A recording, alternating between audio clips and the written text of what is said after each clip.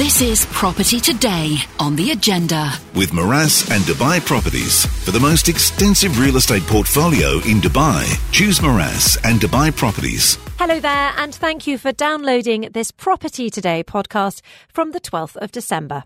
Now on the programme today, as ever, I was joined by Mohamed Al-Wadir, the wolf of real estate. He took all of your questions, and we also talked about real estate key definitions. Our hot topic, though, was skyscrapers, because Saudi Arabia is rumoured to be considering building a 2-kilometre high super tower. But what do skyscrapers bring to cities? That's the question we put to Brian Johnson, who's a renowned architect here in the UAE and the managing partner of Godwin Austen Johnson.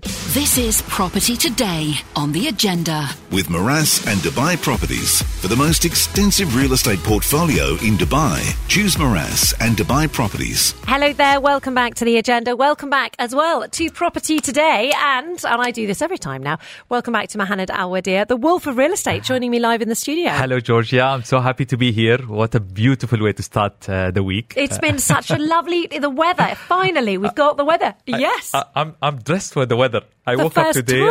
I looked outside and I was like, you know what? Finally, I'm going to wear my winter clothes. It's jumper day. It's the first time I see Mohamed Al-Wadir in a jumper. I have one with me, just in case. No way. You know what? I have a secret. Have a jumper. I have to admit, it's not that cold, but we want to dress up for the winter. It's so nice. Well, this is the thing.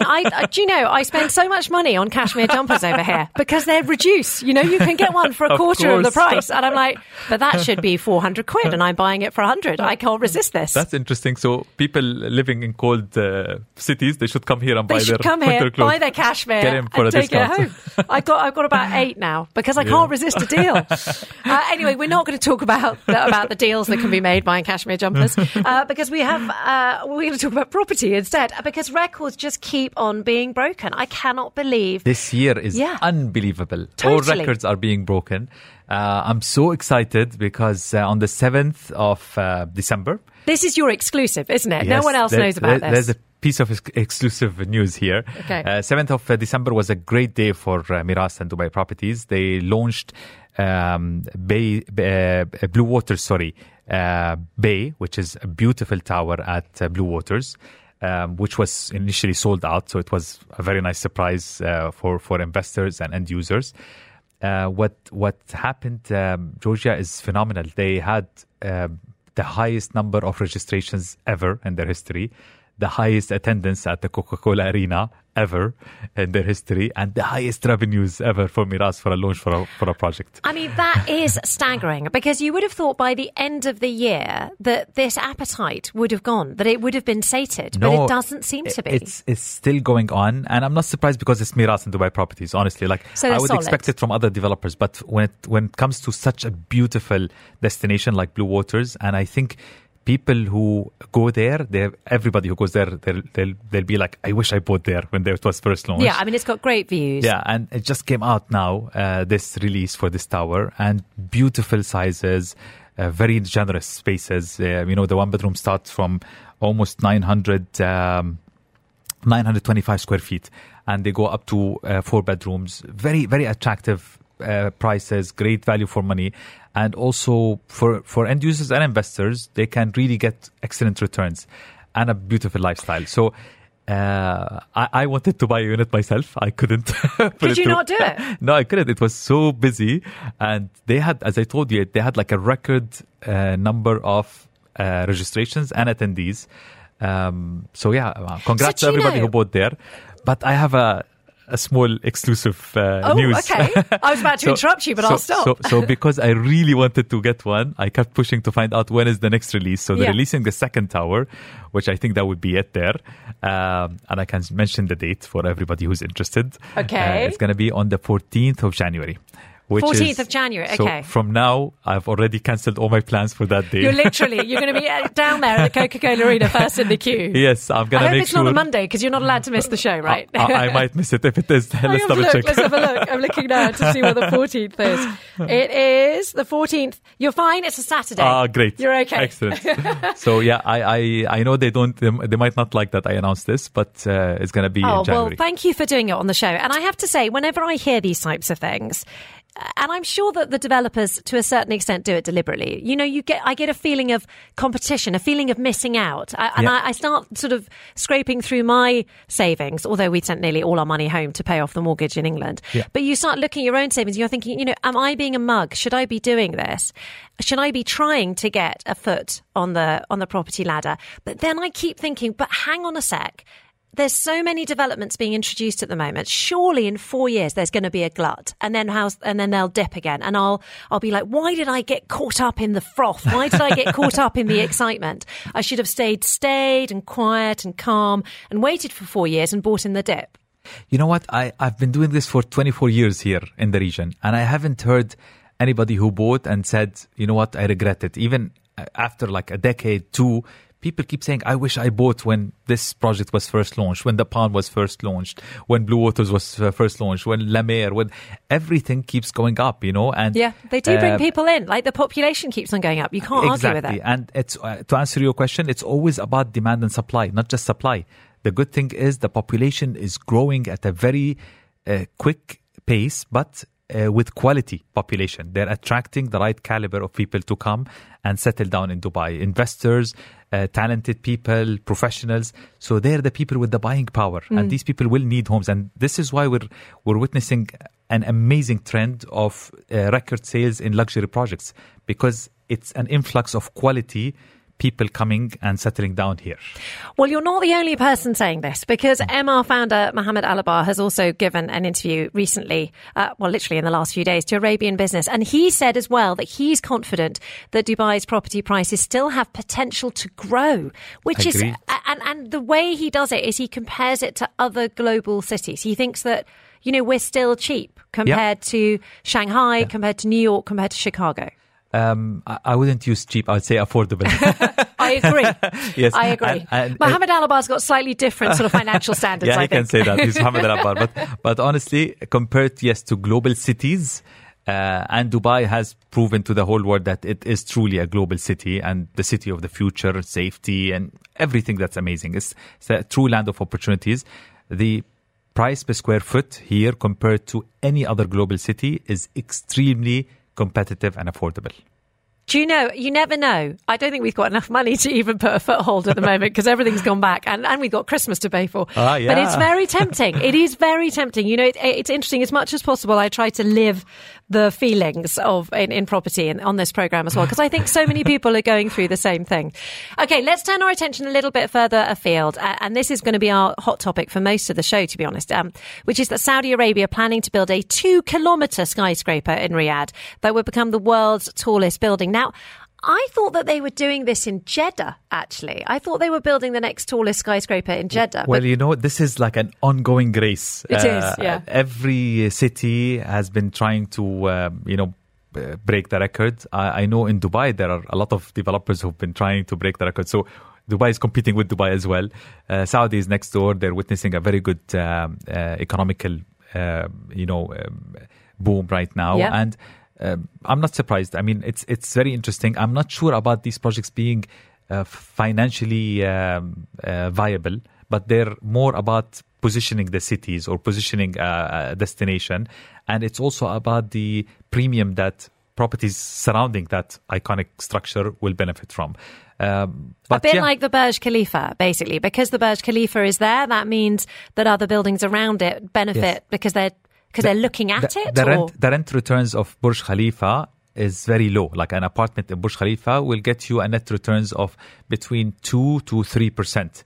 But all the properties that oversee the Burj are sold at a very high premium because they oversee the Burj, which is the beautiful thing. That's what it is. I hadn't realized that. Yeah. So it's. I remember once in one of my episodes on my show, Me'amar on Dubai TV, I had a Chinese investor who wanted to actually live in the Burj, and I tried to convince him to buy a property that overlooks the Burj and the fountain because he gets the view, and guess what? At the end, he said, no, I would still want to live because he wants that address in the Burj. Yeah. He even compared it to the China wall. He said, "Oh yes." He said, "It's so great, I want to be in it." So I was like, "Okay, why not?" Well, I mean, more about the status. He couldn't be persuaded. Yeah. So someone's just texted in. Thank you very much indeed, saying the Jeddah Tower will be higher than the Burj Khalifa, but not 2 kilometers high. How can you build it? Well, do you know, that is the big question. How can you build a building that is 2 kilometers high? And I don't have the answer for that, but I have someone waiting in the green room who might. Yeah, we can ask an expert. This is Property Today on the agenda. With Maras and Dubai Properties. For the most extensive real estate portfolio in Dubai, choose Maras and Dubai Properties. Mohamed Al Wadir has stayed with me in the studio. Hello. Hello, Georgia. Lovely. I'm still here. Still here. Still ready to take your questions. Lots coming in, including one here saying, are real estate prices negotiable? We're not going to answer it yet. Yeah. He's always ready to answer. And it's I'm an easy one, but yeah. Okay. Tease. Yes. We'll come to that in a few minutes. But first, we're going to discuss this extraordinary announcement that came out of Mead, which is a news website here in the UAE, that suggests that Saudi Arabia is planning to build a 2-kilometre high skyscraper in Riyadh. It would become easily the world's tallest building. Completely extraordinary suggestion. Apparently a site close to King Khalid International Airport's been identified. EY, who are a consultancy, have conducted a feasibility study, and developers, architects, construction specialists and project managers have been invited to take part in a design competition with a $1 million entry fee to design the record-breaking tower. So that's how they're going to pay for it. So, Georgia, just for the record, Burj Khalifa is almost 840 meters high. So this is almost more than double the current tallest tower height. I mean, it's genuinely bonkers. And we wanted to really get the judgment of a very experienced architect to find out, how realistic this is and whether or not, frankly, the sky is the limit. If we're going to get 2 kilometres, how long before it's 2.5 and even 3? So we're joined now in the studio by renowned architect Brian Johnson. He's the managing partner of Godwin Austin Johnson. Now, he is responsible for some of the country's most recognisable buildings, including the Dubai Creek Golf Club, Bab Al Shams and the Arabian Court at the one and only Royal Mirage. He's worked in the UAE since 1975, sir. A pleasure to have you in the studio. How are you? Very well, and nice to see you. Really good to have you with us. Now, what did you think when you first heard about this story, the top line, 2 kilometres high? I thought it's a bit like an auction, really. If you're going to build the building which nobody's ever going to even try to get close, then the Jeddah Tower, or the Kingdom Tower as it used to be called, was going to be 1 kilometre. Mm-hmm. There are other towers coming up in China and places like that. So to go straight for 2K is probably just knocks everybody out of the park. That would be my view. Yeah, that's the knockout figure, I would say. Yes, I agree. Yeah, I mean, it just means that nobody else feels that they can compete. I mean, it's classic Saudi Arabia, isn't it? They don't just build a nice desert, a nice resort by the Red Sea. They have to build a $500 billion new paradisical city, right, with a sideways skyscraper. So they're going sideways with the line in Neom, and then they're going ridiculously high in Riyadh. Yeah, 170 kilometres would be very tall. That would be very tall indeed. I mean, why do cities want to build these ridiculously high towers? Okay, well, there's a built-in pejorative in there, isn't it? So is it ridiculously high? Is it? So I guess, that you could argue from a real estate point of view, there comes a point where the actual structure that's holding it up, the depth of the structure, you look at the Burj Khalifa and I think somehow that's actually quite a nice sweet spot. What I love about the Burj Khalifa is that actually it's a beautiful building from a distance, but it's also actually very beautiful standing right next to it, which is surprising really when you think how big it is and so on. So what I think Adrian Smith managed to do there was to get that sense of scale right at the bottom of the building. And that's actually quite difficult, I think. And when you look at the various towers that are being promoted, there was going to be one out at, where was it? Out at, somewhere in Business Bay. There was going to be, they've been all over the place, out in Jebel Ali. Sometimes they're the same sort of shape, pointy things. I mean, Frank Lloyd Wright designed one not dissimilar in 1956, a mile-high tower. In 1956, Frank Lloyd Wright did, which everybody said was completely crazy. So maybe he was right. But, so they're often like that, where they just get gradually bigger as they go nearer the floor. And I think what's very clever about the Burj Khalifa is that if you've ever driven up the English motorways and seen these tall sort of funnels, they've always got like a twisty thing that goes around the outside. It's a sort of like a vein and that is to make the wind go round the building and not make it flap in the breeze. So actually what the Burj Khalifa does is it builds that into its design. If you've ever really looked at it, it goes down in a sort of spiral shape as you go down the building. So it's really clever. I mean, it's not just, a big piece of sculpture, which of course is always the danger with that sort of architecture. I mean, can't really complain because obviously the Crete Golf Club's a big piece of sculpture as well. But sculptural architecture has to be functional as well. And I think that the Burj Khalifa is, to me, the sweet spot. But as I mentioned to you before we came on air, we were also involved as the master planners for the Jeddah Tower. And that was 1 kilometre tall.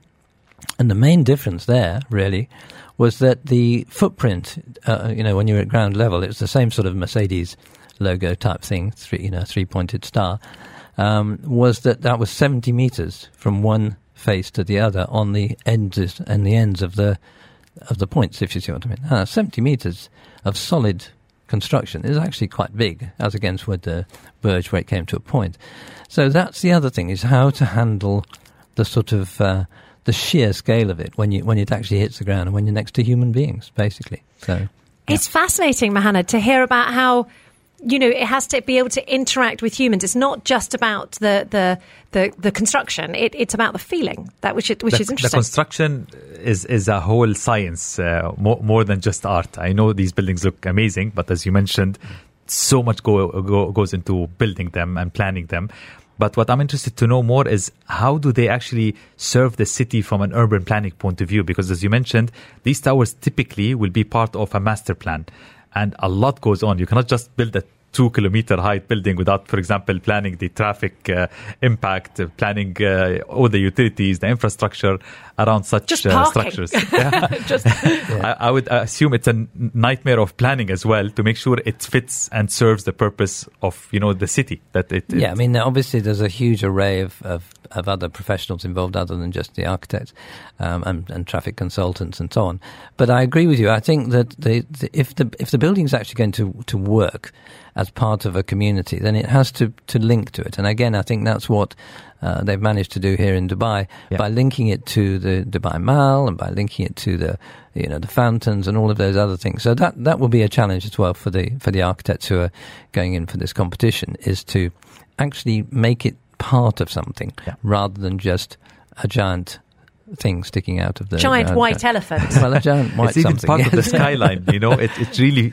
You could say that. I couldn't possibly comment.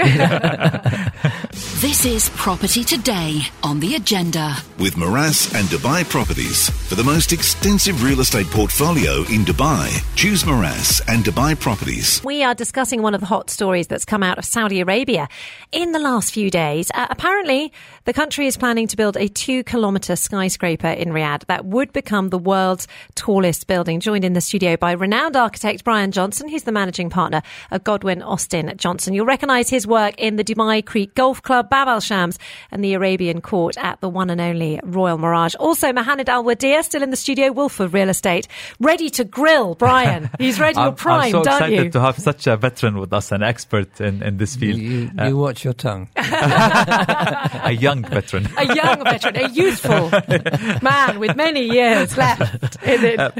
So Brian, living in Dubai, I've been working in this field for now 24 years, and every other campaign that we read and see, they call their projects iconic. The iconic project or the iconic tower. So in your book, how would you define iconic structures? Well, firstly, I think you can't actually design an icon in the knowledge it's definitely going to be an icon. So I think you've got to accept that a bit like, I don't know, an E-Type Jaguar or a Bugatti or something, these cars become iconic. And in the same way, buildings sometimes they absorb something from the community, something from the people who go there, and people just love them. But I mean, if you look at how do you describe an icon, I'd say, well, if you can draw it with a big fat pencil in less than 5 seconds. So imagine, I don't know, Eiffel Tower, whoosh whoosh, Sydney Opera House, whoosh whoosh whoosh whoosh, whatever. Yeah. You can imagine how you need to be able to convey the idea very, very quickly. And if you can't do that, then it probably isn't an icon in the first place. That would be my view. I love that. I'm now trying to think. That's a beautiful definition. Yeah, because you could, so for example, for me, St. Paul's Cathedral in London is a big one. And you can definitely draw that with one absolutely. finger. Yeah. I'm looking at one just behind Brian, Burj Al Arab. It's very easy. Yeah, absolutely. We're all doing it now with our fingers. No, this is amazing. Going back to the news, 2 kilometers of a building. How long do you think this would take? Because it matters a lot in terms of this race towards the sky. Time is of essence, right? So in your experience, how long do you think this would take to actually be up and running and operational? Okay, well, there's rather a lot of unknowables. First of all, obviously, people have got to design these buildings and make the models and present them to His Highness and all of that. So there's a choice component, and then once that happens, then you've got all of the engineering and the development. I mean, that in itself could take the best part of a year sometimes to achieve all of that. And then there's the tendering and the bidding and all the argufying. So you're probably talking about 5 to 7 years or something. It's not something I've been building this last 2 or 3 weeks. So So would you say, Mohammed, that is important for Dubai? Because how much do you think Dubai gets from having the world's tallest tower? Or more personally, how much would we lose in Dubai to no longer have the world's tallest tower? I don't think we're going to lose, but it's just a matter of attention, shifting attention a little bit. But still, I think we all agree that not just Burj Khalifa, the whole Dubai downtown district is a marvel. It's a global destination now, and people recognize it. And the 20 plus million people that came for Expo, they all visited it. So it's and if you go there, until now, I go there and I live close by. I look at it every day and I always say, wow, So it's not just about, and that's for me a truly iconic structure based on the description that you just gave us, Brian. I was going to say, Brian, it does seem that the focus for a lot of Arab states, a lot of, and the Chinese as well, is that bigger is better. That, the best thing to do to make your city iconic is to build as tall a tower as you possibly can. Would you agree that that's the best way to go about it? Oh, it's a difficult question. I mean, clearly there's a desire to be noticed, and certainly all of the things that are going on in Saudi at the moment with the NEOM and the line and so on, they are certainly getting people noticing Saudi. And of course, Saudi's got so many other beautiful features that we were just talking a few minutes ago off air about the Expo and how wonderful some of the land and the lakes and the wildlife and all of that up in some of the high reaches of Saudi are, and they're obviously selling. We've just finished a project in Alula, which has got this Nabatean architecture, and there's the old Hijaz Railway and so on. There's a lot going on in Saudi, which is also more traditional and more natural. So it's got those two strands really pushing against each other. So I think that, but just coming back to one of Mohammed's points is, I don't think that the Burj Khalifa will lose anything just because it is what it is, and it is a beautiful example of a really, really, really tall building. At the moment, I think there are only 2 mega structures in the world. The other one's in China, I think. And there's, for instance, that whole business of the reflection of the sun against the glass, the faceted glass. It's always a golden spire in the evening. It's there to sort of excite everybody and to remind them, of what Dubai has achieved. So I don't think there's ever anything to lose. And if there's a tower of 2 kilometers in Saudi, well, there's a tower of 2 kilometers in Saudi, it's fine. Totally agree. Fantastic. I mean, it's amazing to hear there about how you both feel that the Burj Khalifa has cemented its position, not just as a sort of fulcrum for the town, but also a source of exhilaration, a source of inspiration. Absolutely. Yeah. Fascinating stuff, and amazing to have you in the studio. Thank you so much for your time. Thank you. Brian Johnson, absolute pleasure to have you. This is Property Today on The Agenda. With Morass and Dubai Properties. For the most extensive extensive real estate portfolio in Dubai, Choose Maras and Dubai Properties. Hello there, welcome back. Property Today on the agenda. Mohamed Al-Wadir, Wolf of Real Estate, is ready to take your questions, but he's also going to run us through a few real estate key definitions. Now, Yes. I was really stuck. Was it week before last when you said escrow? I was like, remember. escrow? You actually inspired this segment because There you because go. I noticed a lot I of am people. a muse. You are my muse on the show. Property muse. I just realized that a lot of people don't understand the basic terms. So I just wanted to cover a few, and maybe we do this every once in a while, just cover some of the key definitions. I just want to start by three terms that are used a lot, and people maybe don't understand the difference when you say investor, end user, and speculator. Yeah, I don't understand. Yeah, so an investor is basically, and he's the right, investors and end users are the right, way to go. Investment means you invest for the long term. You plan, you study the market, you study your options, your financial situation, your budget, and then you go into it for the long run. So whoever tells you, I'm going to invest in real estate and I'm going to sell maybe after 3 months, 4 months, that's not an investor. Real estate is a long-term investment asset class. So it has to be for the long run. We're talking years. And that's how you get really rewarded and you get safe returns from real estate. The second type is an end user. So they're not in it just for the returns. Investors typically, they will buy a property to rent it or also get the capital appreciation over the long run. End users, they actually do something different. They actually use the unit. They live in it. That way they save on rent. And after many years, they also get the capital appreciation, which is great for them. The third type, which is speculation. Speculation is typically, it should not exist in real estate. It's usually done, it's a term used in trading in forex or stock markets where people buy and sell very quickly. The flipping. Flipping. Yeah, that's another term which is equal to speculation in real estate. Flipping a property, buying and flipping it immediately. That's too risky for anybody. Even if you say you're an expert, you don't know what's going to happen if you're caught up in between like a crisis or a new launch in the area or something happens, change in rules, regulations, you'll get caught up. And that's very dangerous. That's where people actually lose money. So the right way to go, investment or end user.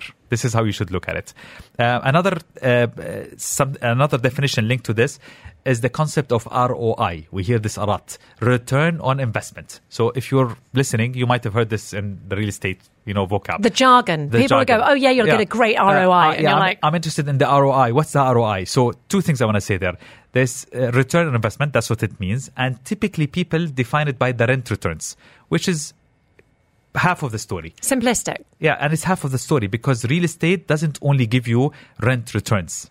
It also gives you capital appreciation, which brings me to the definition of total returns in real estate. So when you want to invest in a property or buy a property to live in it, you should think of the return on investment from a rent point of view and from a capital appreciation point of view. Having said that, most of the brokers or most of the practitioners, they're always, even developers, you see ads saying, promising 8%, 7% a year. That's just the rent returns. You should also plan for the capital appreciation, which is very hard. It's harder to do, but you have a formula to do it over the long run.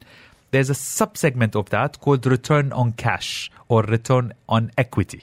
And that's typically when you pay over with a payment plan. So let's assume right now you're buying a property for 500,000 dirhams, but you're paying over 5 years. So the first year only paying 100,000.